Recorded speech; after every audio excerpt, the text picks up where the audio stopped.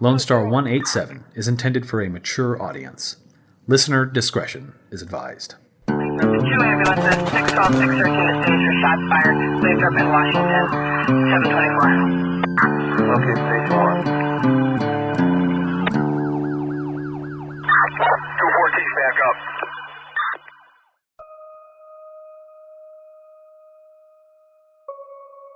Case File 13, the El Paso Desert Killer.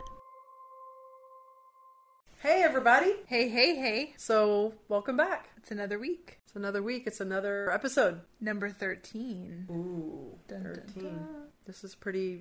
This one, I gotta tell you, this one was tough for me to do. I kind of fell upon this one because my bestest Estes friend, Stephanie, told me about a case called the El Paso Strangler that I started researching, only to find out he was from El Paso, but he didn't actually commit any crimes in El Paso. But in the process of looking for that one, I found this one. And the crimes happened in El Paso. Mm-hmm. And you have some stats about El Paso? Yes, I do. So El Paso, which is very, very far west Texas, the population estimate in 2017 was 683,577. Wow. Holy cow. Huge. So when we were researching earlier, I called her and we talked to her a little bit about El Paso because she lived there till she was 12 and she was born in 84. So she lived there during all this stuff. Yes. So she left in 96 and moved here. So she grew up there and she was telling me that they would have drive-by shootings. She actually lived in the northeast El Paso where these crimes happened. And she said that they would have to sleep away from the windows because of drive-by shootings. That they were not allowed to go outside and play by themselves especially. They were indoors most of the time, and the crime was really bad. She said people would be shot for wearing the wrong color because there were a lot of gangs, and so it was just not a very safe area, which is one of the main reasons why her mom wanted to move her and her sister away from there. So it's not a good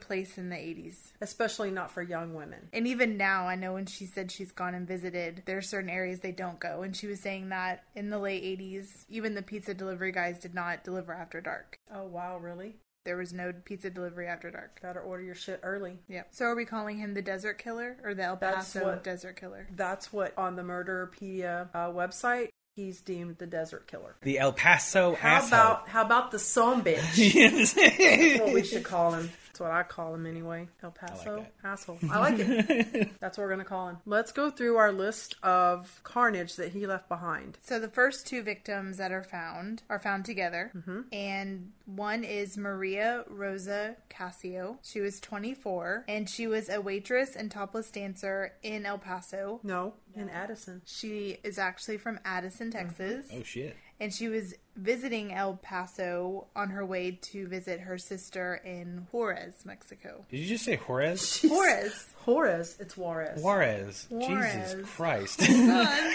She went to go visit her Juarez sister.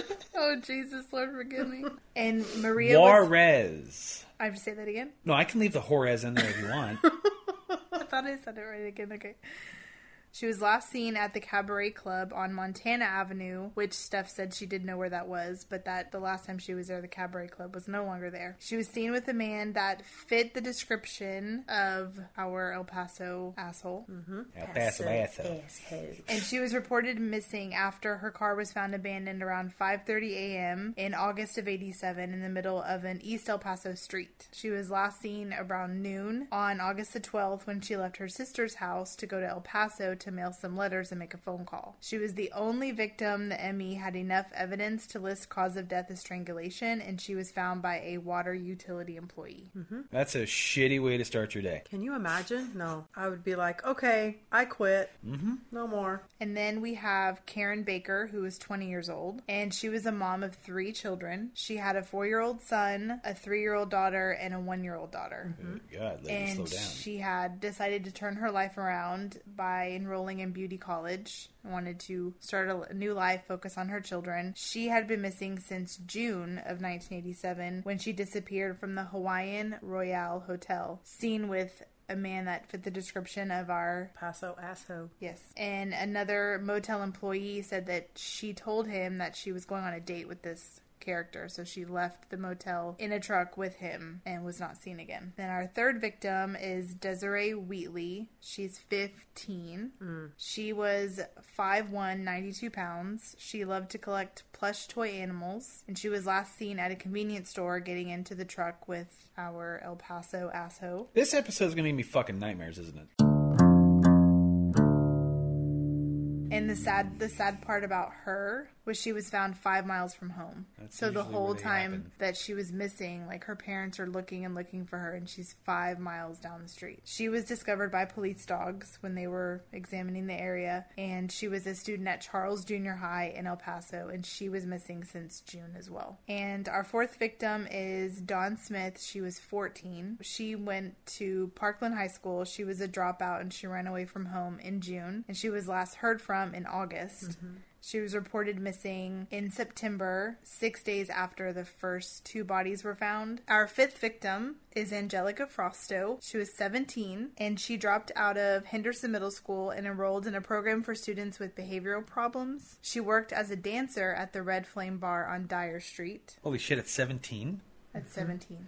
She'd been running away from home, starting at the age of 12.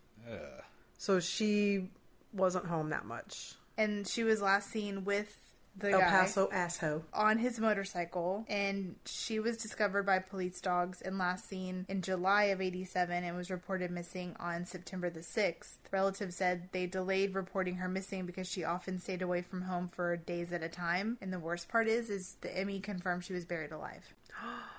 Oh no, I didn't know that. Yeah, she was buried Oh my alive. God.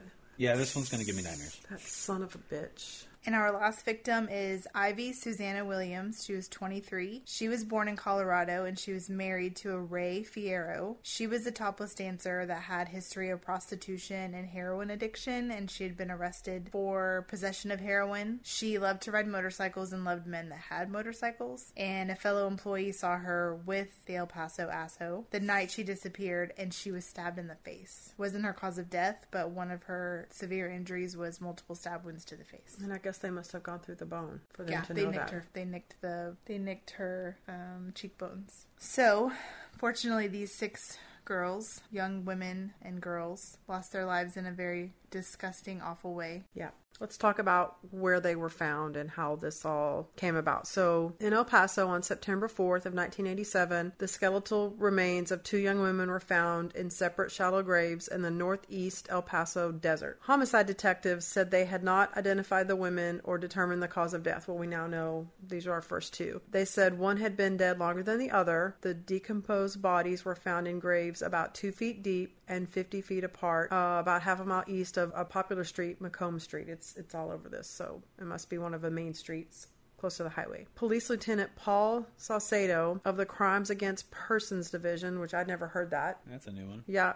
So from now on, I'm just going to call it CAP because I don't want to have to keep saying that and screwing that up, giving Russell material. This division said that they have no suspects and they're not making any assumptions, but that at this point, 3 young women have been reported missing from this area in the past 3 months. The mother of one of the young women that's missing said detectives told her that they are 95% sure one of the bodies is that of her adopted daughter, 20-year-old Karen Baker. Mary Baker said she's scheduled to meet with the detectives and the DA's office. Autopsies are scheduled to be performed, and of course they're going to call all the families who've reported daughters missing if they feel they might have similarities to the victim, right? I can't imagine.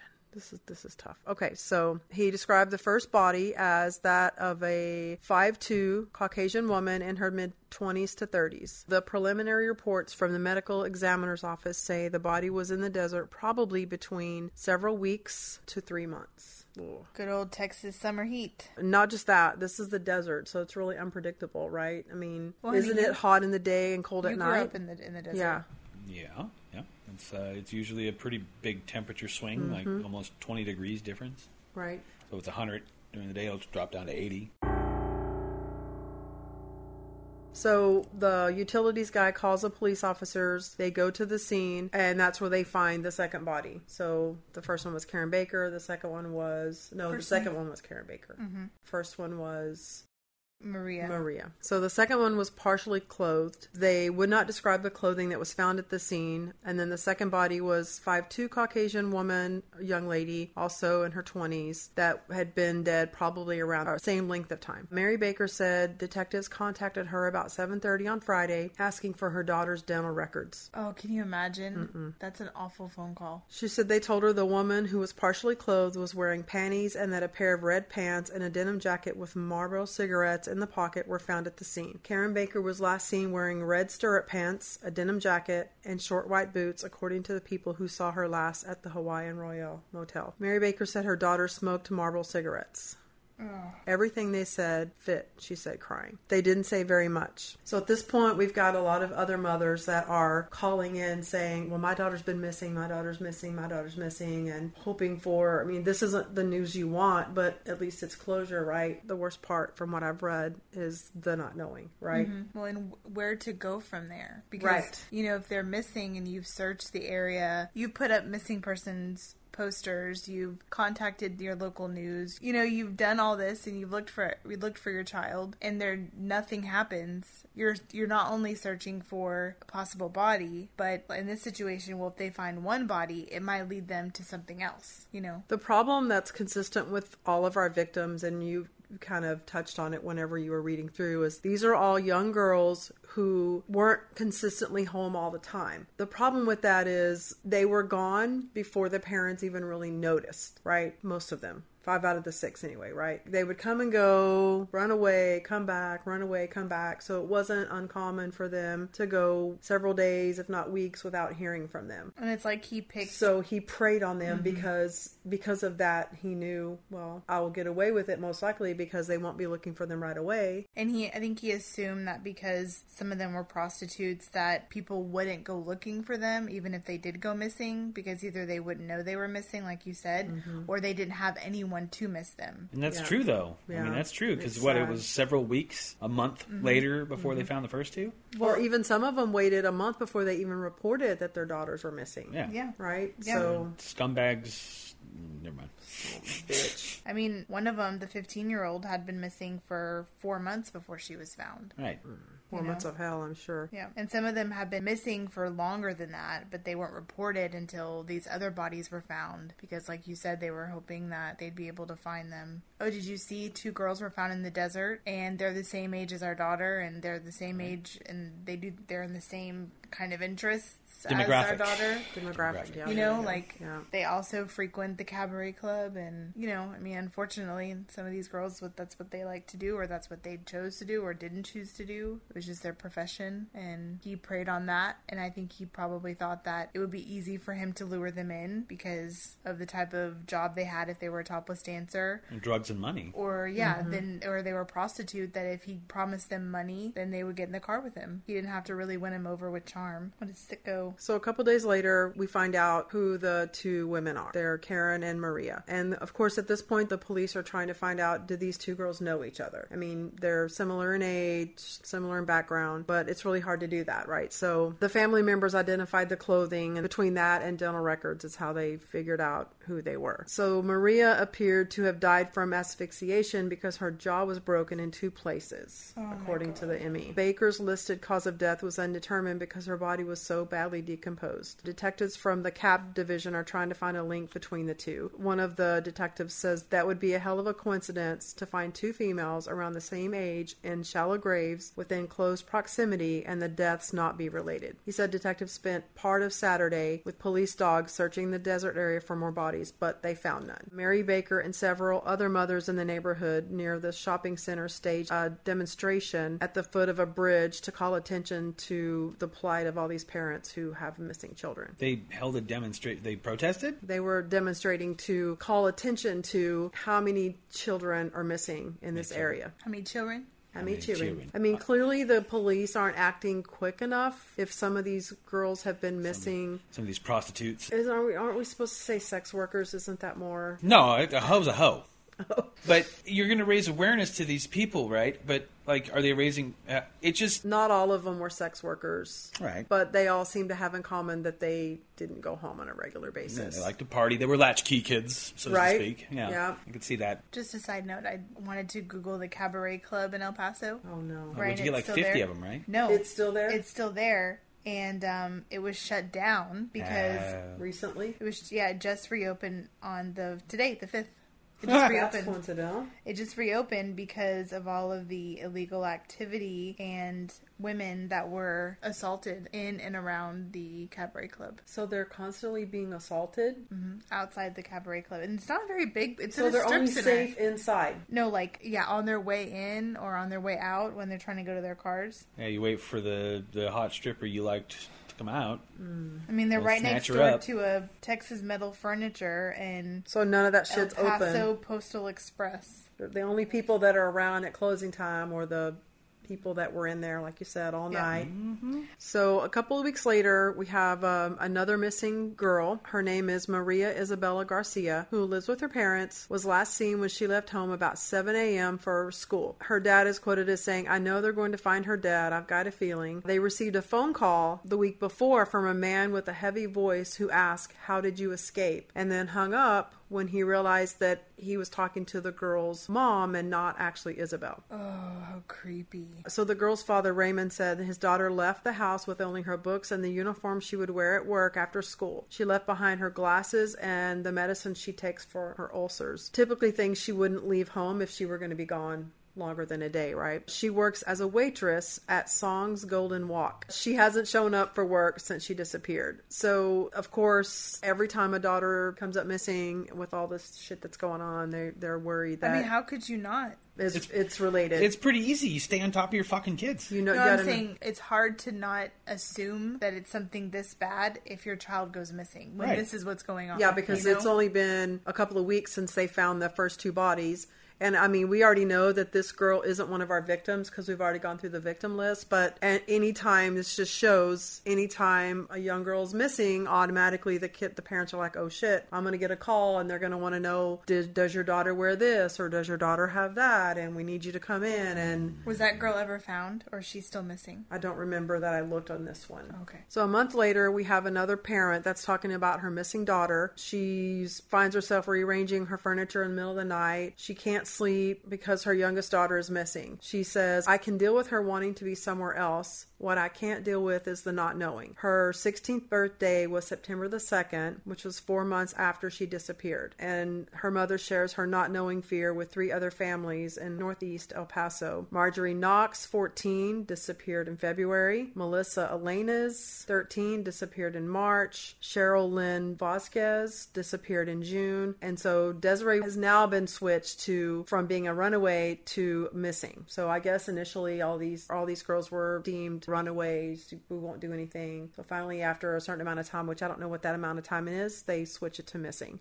So since the discovery of the bodies earlier in the month, the cases have been transferred from police to the Youth Services Division, the CAP. They investigate specifically suspicious deaths and disappearances. Well, and I don't understand how, when they're that young, I mean, Desiree's only 15 when she went missing. So I know they say, like, when people go missing or they disappear, when they're a certain age, so many cases I've listened to in different podcasts and stuff, they say, well, adult can go missing if they want to. A person can disappear if they want to, if they're an adult. If she's 15, how could she ever be classified as just a runaway? Like, if she's 15... Happens all the time. She's missing. Well, but I don't know if this is one of them, but remember, some of the girls habitually ran away in their younger age. I don't remember if Desiree was one of them. But I don't think they should ever classify a minor as a runaway. But because what if that's actually what they did, though? I know, but they're missing. It's dangerous for regardless them to be of missing. What it is. They should be classified as missing. When they're 19 and they decide to run away, they're an adult at that point. They've decided that they don't want to be there anymore. They can go live somewhere else. They have the means and the adulthood to go do that. A 15-year-old, unless they're just extremely intelligent, or have a really shitty home life. Yeah, if they have a shitty home life, you grow up pretty fast if your home's fucked up. That's true. I just don't think I think be under 15 18 physically, but mentally you may be an adult already because of the shit you've had to deal with. Or emotionally. But I agree. I mean, yeah, I think you should. if be you're that missing. young, and then once you turn 18, then you can just be considered a runaway. You ran away at 16, and you were missing for 2 years. We're just going to deem you as a runaway now. So the similarities in these cases are only that they lived in the Northeast and that they're young. Desiree's mother says she has a feeling they're related, but like the police, there's no evidence of that so far, except for where they're found. It has to be the same person if they're buried in the same exact spot. That close. And I mean, The same type of person. But these first two people, they couldn't find a way that they were connected or that they may have known each other, right? Yeah. They're just two random girls. Right. Detectives? I like that. Detectives are trying to sort out what's rumor and what's fact. So some of these parents got together earlier in September to discuss all the similarities in the cases. And they discovered 3 things that caught their attention: Rockwell International, Chaparral, and the Charles Junior High School. So James Knox, which is one of his daughters missing, and then Desiree's mom work at Rockwell International. Melissa's mother, Alicia, worked there until she was laid off in August. Desiree and Marjorie apparently know each other from riding the same school bus when the Wheatleys lived in Chaparral until 2 years ago. As I'm reading this, I'm thinking, well, of course they're going to have these things in common because they all live in the same area. Right. So I feel like the parents are reaching just because they're desperate and they're I guess they're just maybe finding some kind of, They want to find some commonality to or see. maybe they're also, You're looking for it's reasons. it's helping them sort through what they're going through. It's therapeutic. That's what I'm looking for. Well, and I think ultimately it's to find out if they can find a commonality, then maybe they can find what commonality and who in common with that. You know, because if they figure out, okay, well, they all ate at this specific burger place. Okay, well, was there a waiter there? Or was there an owner there? And now we can stake that place out and see if there's some skeevy asshole hanging Exactly. around. Yeah. That's true. I mean, I get it. Yeah. I would rather be in the room of people that was going through the same thing I am. That's what I'm saying. It seemed like it turned out to be more of a counseling session for them because they're talking about what their daughters did. While they're looking for a common thread, they're working through their shit at the same time. So Desiree's mom's really upset because evidently Saucedo, who was one of the detectives, was quoted as saying earlier in the month that all of the missing girls had a history of running away from home. She said, Desiree doesn't have a history of running away, and I don't need to be sitting here defending her reputation. I felt that all police were trying to do was mar the reputations of all these girls so people will say, well, they got what they deserved. Oh, That pissed me off when I read She that. was wearing a tight skirt. She was asking for it. Yeah. Some bitches. regardless of what their occupation was or their track record, it doesn't deem them any less Or even if worthy their of- parents of didn't being expect them missed. home every night. That doesn't mean you get to do whatever the hell you want to do with them. Or that what happens to them it gets deserved because they weren't home. Yeah, it's justified. Yeah, no. 2 of the other parents also said their daughters never ran away from home. Desiree had a permission from her grandmother that night to break her normal 8:30 p.m. curfew, agreeing to return home by 10. The grandmother said, I knew right away that something was wrong because she never missed a curfew. Since Desiree became missing, Desiree's mom and her younger sister, who were living with the grandmother, moved out and got their own apartment. I guess it was just too much for them. So they got her stuff and they got their stuff and, of course, Desiree's stuff and moved it. They made her room all set up like it was set up at the grandmother's house, so hopefully when she comes home everything is just like she left it. I started crying when I read that the first time. I don't know. I wouldn't be able I thought to about leave. that too. I was like, I don't know if I could move, but I don't know if I could stay there either. I don't know what I would do. I don't want to have to think about it because if having daughters, this is a really shitty story. Oh, I mean, that happened to my dad, though. He was kind of like, his dad was a drunk, his mom, nobody cared. Like, they didn't give a fuck. And he went to camp one time, just out of random chance, and he got back, they moved, they were gone. what? Yeah. A couple towns over, too. Like, they were gone. And he was like, what the fuck's going on here? I would be so devastated. The feelings were mutual, so he didn't give a shit about them either, but, yep, they gone. But like, horrible. imagine, like, I wouldn't be able to leave because I would fear, like, what if she comes home and I'm not here? Like, I'm her mother and I'm not here. I could never leave. Well, that's you. Yeah, You're a good yeah. person. Yeah.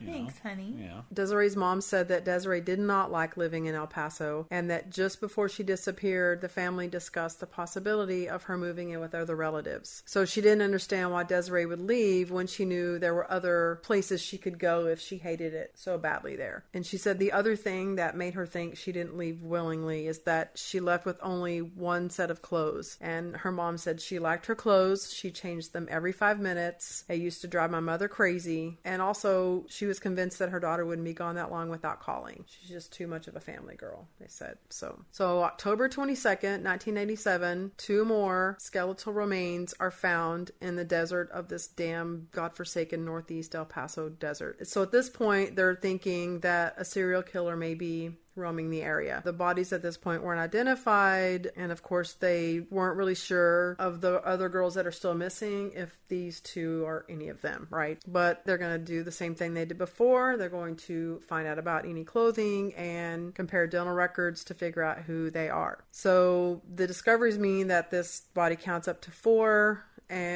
bodies in 6 weeks. God, can you imagine? And the bodies are found within a mile radius of the desert east of this McCombs highway, which is 18 miles northeast of downtown. That's not very far, huh? Yeah, and clearly that's part of the modus operandi. Absolutely. So. The police had a press conference, and of course the media is asking if they believe the deaths are connected. No comment.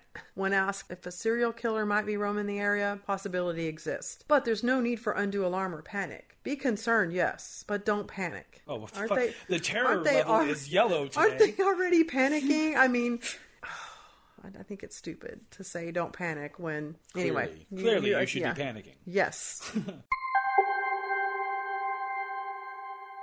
And then when they were asked about any suspects, refused to comment. And they did say that they didn't have anybody in custody. Discovery of the bodies, for some reason, was announced 30 hours after the last body was discovered for reasons we cannot discuss. Police went into the area at 7 a.m. on Tuesday. Officers walked through the creosote bushes. Now, when I hear creosote, I think of that tar that you cover telephone poles and stuff with. But this is a different type, obviously. I didn't Google it, but creosote bushes. I guess it's something in the desert, obviously. Yeah, I would say that it's going to be some kind of like a sagebrush or something like that. Yeah. They were poking into the sandy ground as dogs sniffed for the smell of human death. At 7:30 a.m., the first grave was found. The second one discovered 2 hours later. Remnants of clothing were on the bodies. The graves were within a half a mile where police found Karen and Maria. It was the investigation of those deaths that led police to these bodies. Deputy Massey said there had been other searches in the area since the first 2 bodies were found, but none as extensive as this one. The investigation is continuing, and of course they're going to continue to search the area. Some families of the missing women have already been called to help, and autopsies on the bodies were done Wednesday, but still have no positive identification. Cause of death and length of time the bodies had been in the desert is undetermined. A secretary... A what? A secretary? Secretary. That's exactly what... Oh my God, I'm so hick. I never knew that until you started listening to your own goddamn voice, right? Wait a minute. I'm going to go with it. A secretary at the ME's office would say only that the ME had not finished his examination. There were no bullet wounds to the bodies. Of course, declined to comment whether their hands were tied or if there were any objects tied around their necks. And also, he wasn't going to describe any of the objects that were found in or near the graves. We're not prepared to give a lot of details, the ME said. So now people are starting to panic, obviously. Even though the police said not to, wouldn't you? Oh, my kid would be like by my side 24/7, pee with the door open. Right. You're going to school. You know what? Hell, screw school. You're not even going to school. Homeschool right here. We're in this house nonstop. So people start changing their routines, taking measures to protect themselves. People are scared. Nobody's walking outside, like Stephanie said. People are apprehensive about being out at night alone and are even afraid to walk across a parking lot. People are forbidding their daughters to go out, which is pissing them off because they don't want to be treated like babies, even though they should be scared. They're teenagers and they're stupid and they just want to live their life, you know. And others are arming themselves with handguns. Police are just urging people to call if they see anything suspicious. So they're still looking for a common thread. They're seeking the help of a forensic odontologist, which is teeth. Right. So I don't know why they're just now seeking that, because they've used dental records to compare, and that's how they've identified the first 2. So maybe this must be a new thing at this point. Maybe some of the others are more deteriorated. Oh, I bet that's what it is. Yep, that makes sense. Why can't it be just a fucking forensic dentist? Right. That's what I'm going to start calling him. So the forensic dentist came in. Odontology is the study of teeth. The forensic dentist came in. He's going to help the Emmy identify the bodies. In the meantime, investigators are sifting through scores of old missing persons report, because it could be that they have bodies of people who have never been reported missing. I mean, can you imagine that? How that must feel so overwhelming? I can't imagine. It's a town of 600,000 people. Yep. You got one dead body. And if they were never reported missing, or how are you going to find out who they are? That's what we call Schitt's Creek. Yep, for sure. So it's good that they've identified the first two. I mean, I know that sucks, but at least that girl's family knows where she is. They've got closure. There'll be a funeral. They can move on as best they can, right? In a later article, I had read that they felt that that the guy that possibly did this, he's a El Paso asso. That he most likely had a lot more victims because the cabaret club had a lot of women that worked there under fake names. So if they had gone missing... Right. Yeah, what's your name? It's Angie. Candy. So, she's Beth. And like the owner of the cabaret club said that they would have 2 or 3 new girls a week. And sometimes they'd show up again, sometimes they wouldn't. And he just said this is the life for them or it's not the life for them. Some women come and stay years, some make a couple $1,000 and then we don't see them again. Yeah. And whenever we submit our taxes, we come back multiple times with fake names. So there could have been women that he picked up at the cabaret club or he saw leaving the cabaret club and he got rid of, and no one... They're still in the desert somewhere. Any kind of missing persons that may have been reported wasn't their real name, or they may have been from another state, or I was about to say they might not be from the town. So they may have been reported missing in maybe New Mexico or maybe South Arizona. Texas or Austin or Dallas, but that's where they ended up, and now her name is, Marcy, and her real name is Jessica, and she's missing. So it's not like the mid to late 80s. It's not like they can go on the interweb and be like, hey, here's some dental records. No, hell no. Here's the slides for the dental records we'll send it. No. So that puts like a whole new level of scary. Absolutely. Because now there could be people out there that are missing that we don't know they're missing, but their family know they're missing, and they have no idea that they went from one side of Texas to the other and ended up working in a cabaret club and went missing. It's nightmarish. Okay, so families of some of the 4 missing teenagers have looked at personal effects taken from the bodies, but haven't been able to make a positive ID. So imagine these families, every single time they find a body, they get a phone call, they have to go up there, and so it's like they're reliving it every time, because some of these families, as we've just said, actually did get their daughter back, but some of the other ones still haven't. Mm-hmm.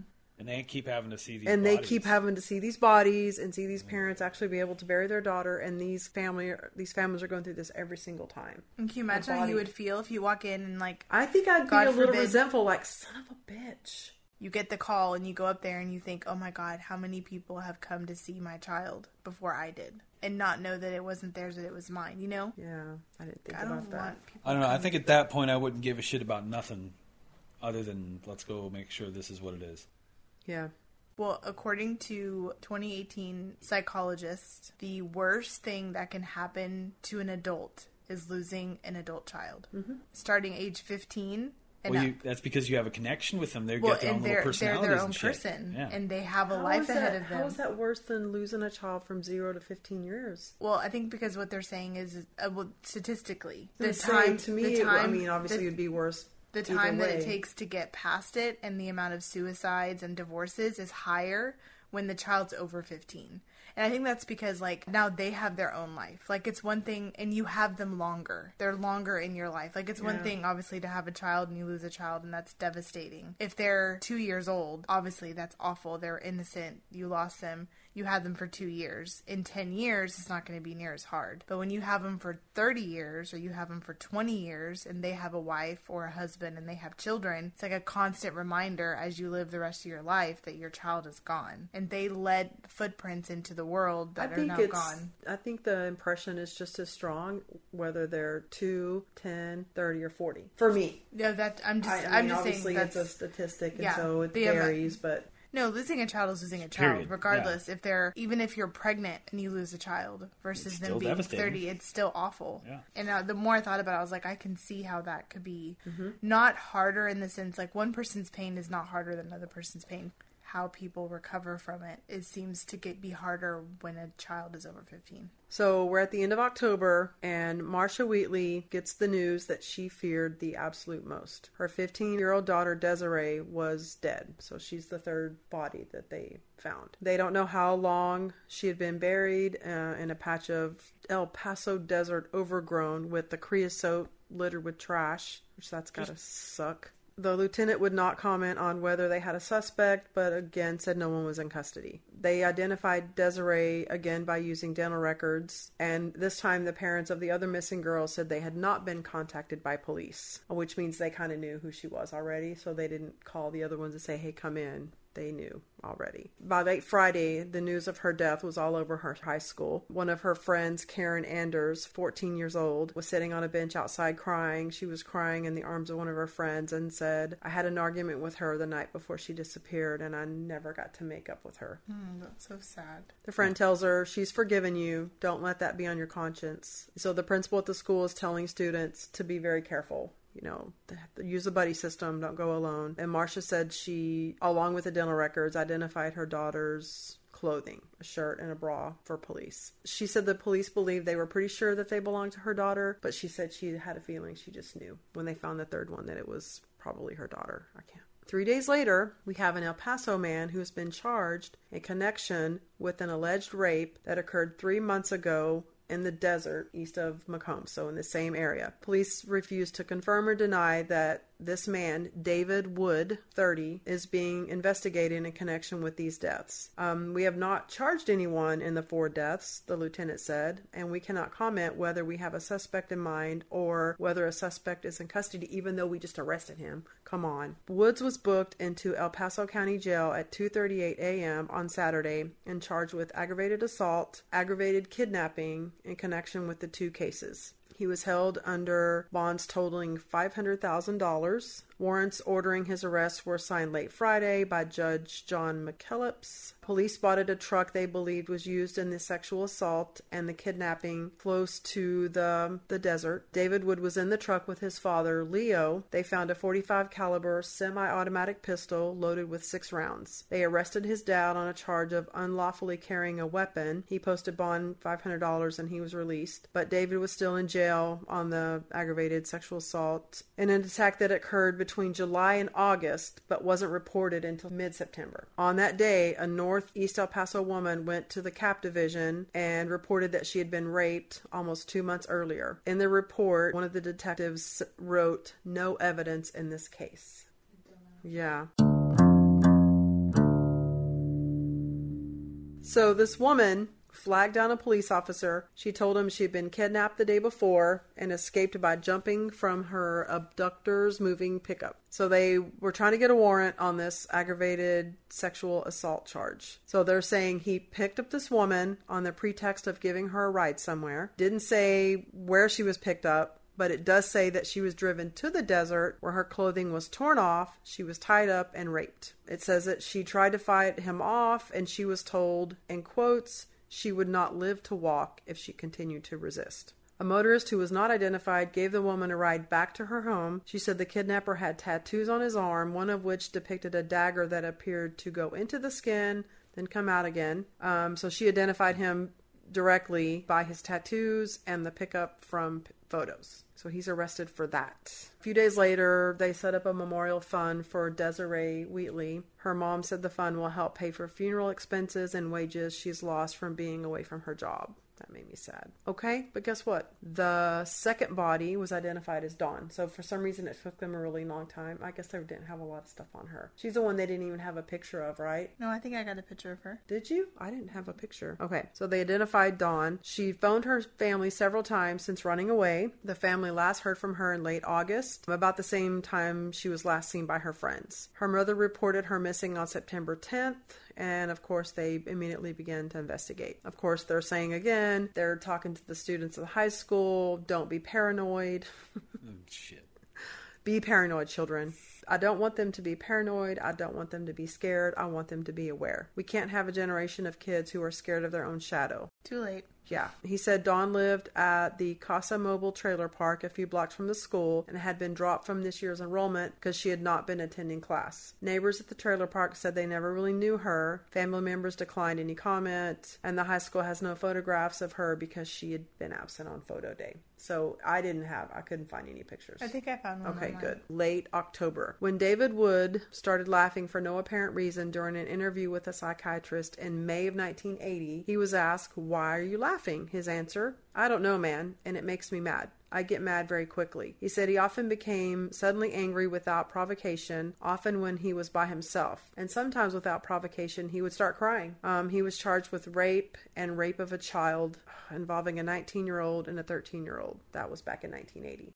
He pleaded guilty to both of those charges and was sentenced to 20 years imprisonment on each to be served concurrently. He was paroled from the Texas State Prison in January. While he was there, he was evaluated by a psychiatrist. And I'm not even going to try to say this guy's name. We're just going to call him Salvador. He wrote that Wood began getting into fights shortly after being released from prison. After threatening someone with a gun, the evaluation described Wood as a poor student. He said he failed the first and third grades. He dropped out of Parkland High School in his freshman year. He had a long history of fighting and skipping school and had been suspended both in elementary and high school. Jesus. He told the psychiatrist he did not like school because he was not good at learning the subjects. I don't learn good. But that he thought his best subjects were English and reading. He tried to join the armed forces but failed the test. He worked at odd jobs after dropping out of school but was unable to stay at one job for very long. You got to be fucking dumb if the Army's like, no, we don't need you. How hard are those tests? I don't know.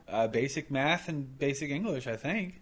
I mean, not a whole lot. I mean, compared to today's standards with health issues and things like that, it's a little different. But back then, they accepted 10 kinds of prisoners. Oh, that's true, because I forget this was back in the late 80s. So some of the other things that were in the psych report were that Wood stated that he started heterosexual activities at the age of 12, and he feels that he is very successful with girls. That's why he has to rape them. Yeah, right. Whether they want it or not, he's and very they're successful. 13, and he has to rape them. Wow, he's so successful. He has a history of alcohol as well as marijuana use since early adolescence. He is capable of remembering only 2 objects after 5 minutes and of repeating only 4 digits forward and 3 digits in reverse. In a report 2 weeks later, a different psychiatrist from Texas Tech wrote that test shows that Wood's full-scale IQ was 64, and his potential maximum IQ was 80, which is at the high end of the range of mild mental retardation. Yep.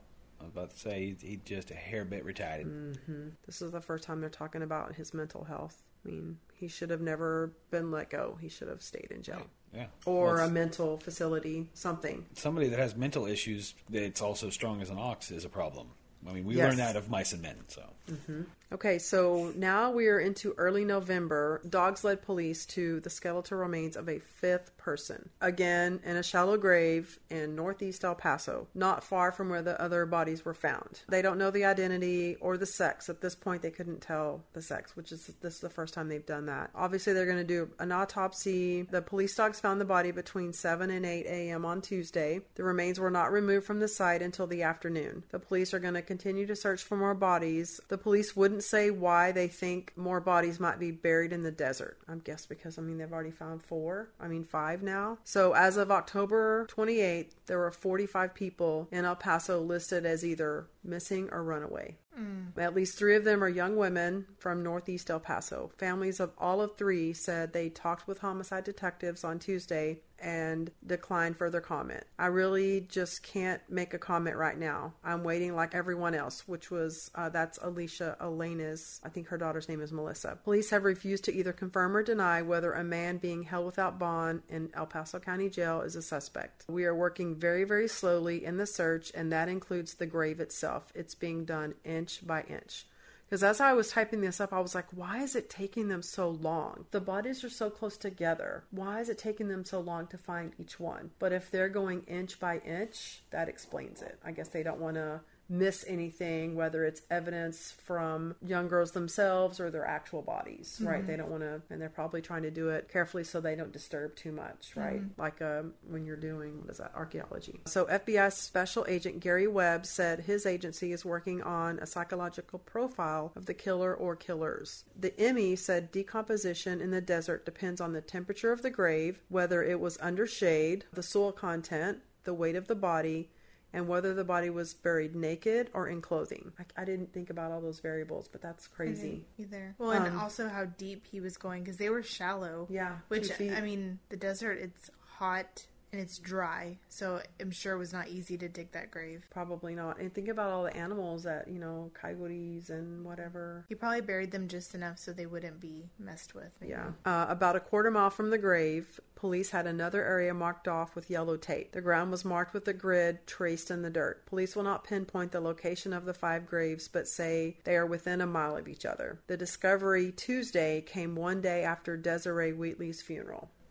Uniformed officers are guarding the desert area around the clock. A little after 7:30 p.m. Tuesday, 4 men in a beige Dodge pickup drove around police barricade and through the search area. Police chased the pickup but could not catch it. Why would you do that? Stupid assholes. So the next day, the Emmy confirms that 5th body was actually that of a woman, because initially they couldn't tell. They have not identified her or determined how she died, and they're still processing the scene from the grave she was found in, but they know now that she's a female. So a couple days later, a police lineup included our suspect in an alleged rape of a woman in the northeast desert of El Paso. Roy E. Cohn III, a lawyer representing David Wood, said the lineup apparently occurred Thursday morning, but he did not know its purpose. I heard about it after the fact, and I'm quite upset about it. Wood demanded an attorney before the lineup, but they refused. The lieutenant of the sheriff's department said results of physical lineups make for stronger evidence in court cases than do the results of just a photo lineup. Physical lineups are conducted at the jail once or twice a month. At least 5 prisoners resemble a suspect or placed with the suspect behind a two-way mirror. They all wear the same color of clothing, and the witness or victim is asked if one of the people is the same person who committed the particular crime. So they're trying to downplay it. Like, look, this happens all the time. It's not a big deal. Don't be pissed off. But the attorney said the lineup may have been a violation of Wood's rights and said they hadn't made a determination on how they were going to proceed. So that's kind of a slick... It is. I was impressed. I was like... they could think that he's the suspect, but say, no, you're not a suspect. You resemble the suspect. We're just using you. When really, he's a suspect. Yeah. That's pretty genius. I thought that too. I was like, look at you being so smart. Yeah. Now we're at November 7th. This is a Saturday. So the trainer of a dog from the Texas prison system says he does not believe there are any more bodies in the northeast desert area. It's a pretty bold statement, considering, aren't they still processing it? Wasn't there a grid? Didn't they have yellow tape? Where is he from? Works for the Texas prison. He's is the he trainer of the a dog. search right now? Well, exactly. I wasn't unless really you sure. have your boots on that ground and you're walking it, you really don't have any right to have an opinion about that case and what's going on. He sure did say it. It says that his dog has been searching over the last week. The dog's name is Jake. He's a yellow Labrador retriever who was trained by Sergeant Billy Smith. It only took him 35 minutes to find the shallow grave that contained the 5th female. So still, back to my original question a few minutes ago, why is it taking them so long? I know they're doing it very methodically by the grid, but if it took the dog 35 minutes to find one of them, why is this dragging out so long? I just feel like it's taking too long. This trainer says they feel comfortable with the areas that they've searched. He wasn't sure how much of the search area, which police have been guarding since the discovery, that he and the 2-year-old dog had covered. But they left. He and the dog left and returned to Rocher in Texas, where they live. But the police will continue to search the area, probably using dogs assigned to the police department. So they're just going to use different dogs now. So it was a police German Shepherd that found the first 2 bodies, but this Jake found the 5th. So now they know who the identity of the 5th body is. We're in mid-November at this point, but they're not ready to say yet. They're not releasing the name until they make absolutely positive that this is who it is.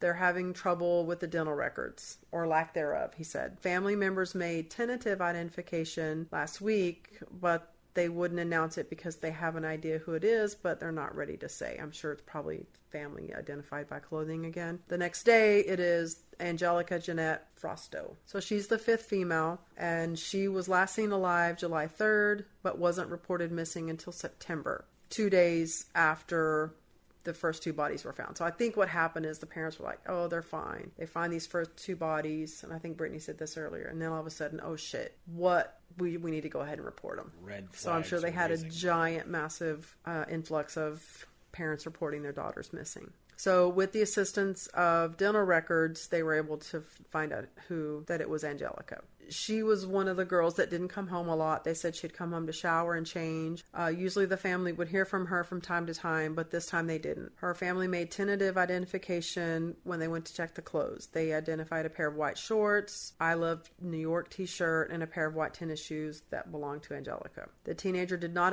attend school and did not work. The uncle said she came and she left. She came and she left. She'd stay around a couple days and just split and do the same thing over again. He went on to say friends claimed they had seen her at a bar behind Dyer Street that they used to hang out around, but he didn't know the name of the bar or the exact day she had been spotted.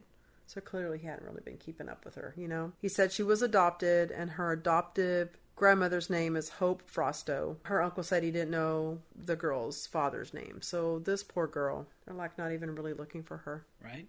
November 18th, they decide to expand the search, and they're going to start including Chaparral, New Mexico in the search. I don't know exactly why yet, but that's what they're deciding to do. Supposedly, the sheriff's department is saying that they're waiting for a winter freeze to come in, because when winter freeze comes in, the fumes of decomposing bodies exhume faster than when it's hot. I never heard of that, but I know, isn't that gross? I would say it's because the ground hardens. So and pushes it out.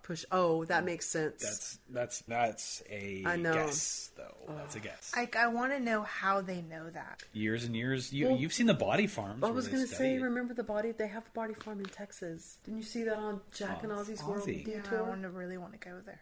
That's disgusting. You're disgusting. There's something wrong with you. It's probably. I don't know that I could unsmell a decomposing body.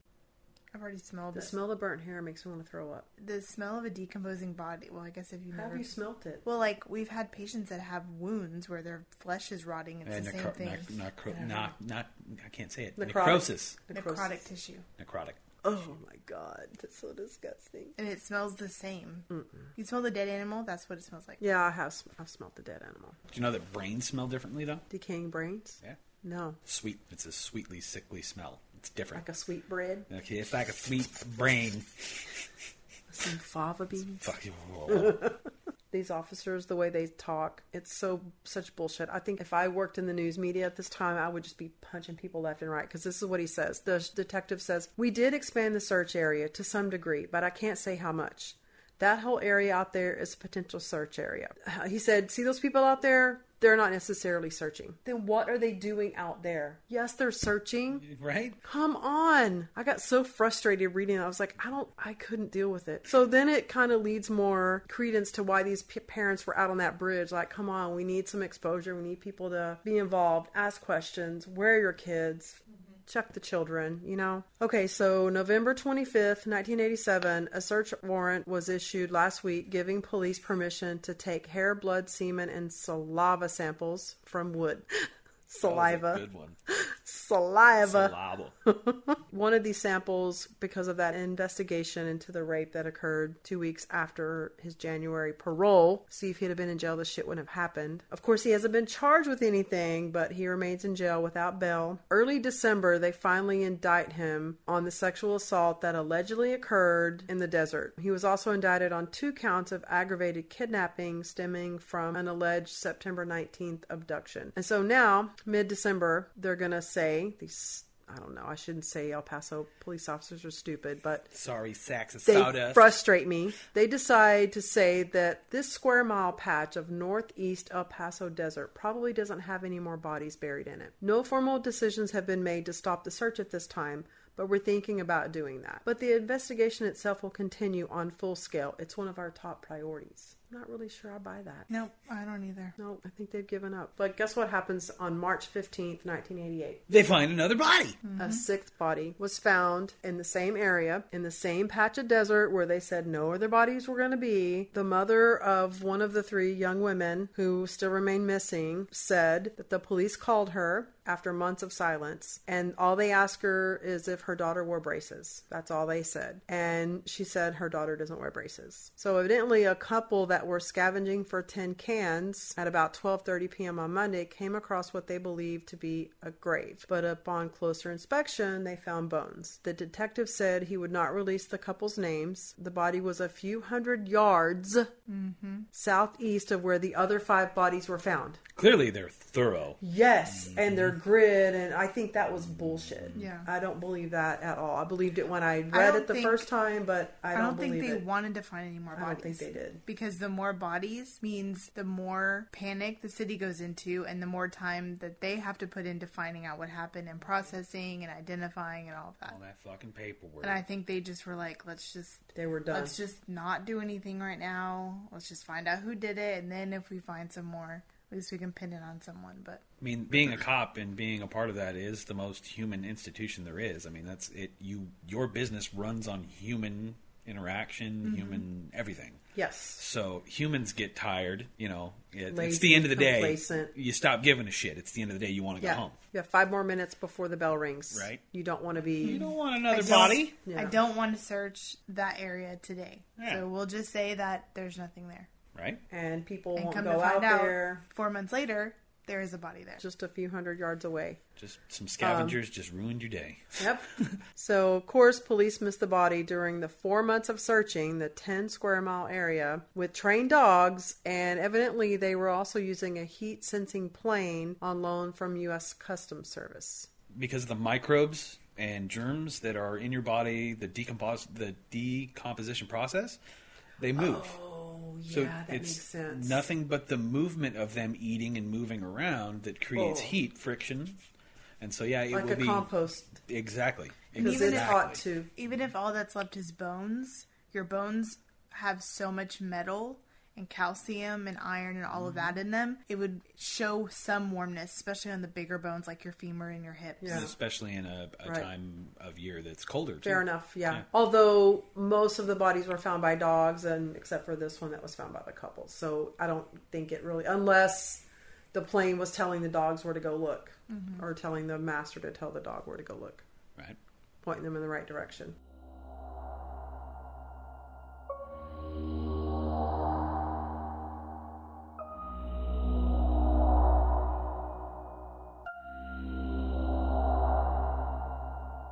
Case File 13, the El Paso Desert Killer. To be continued.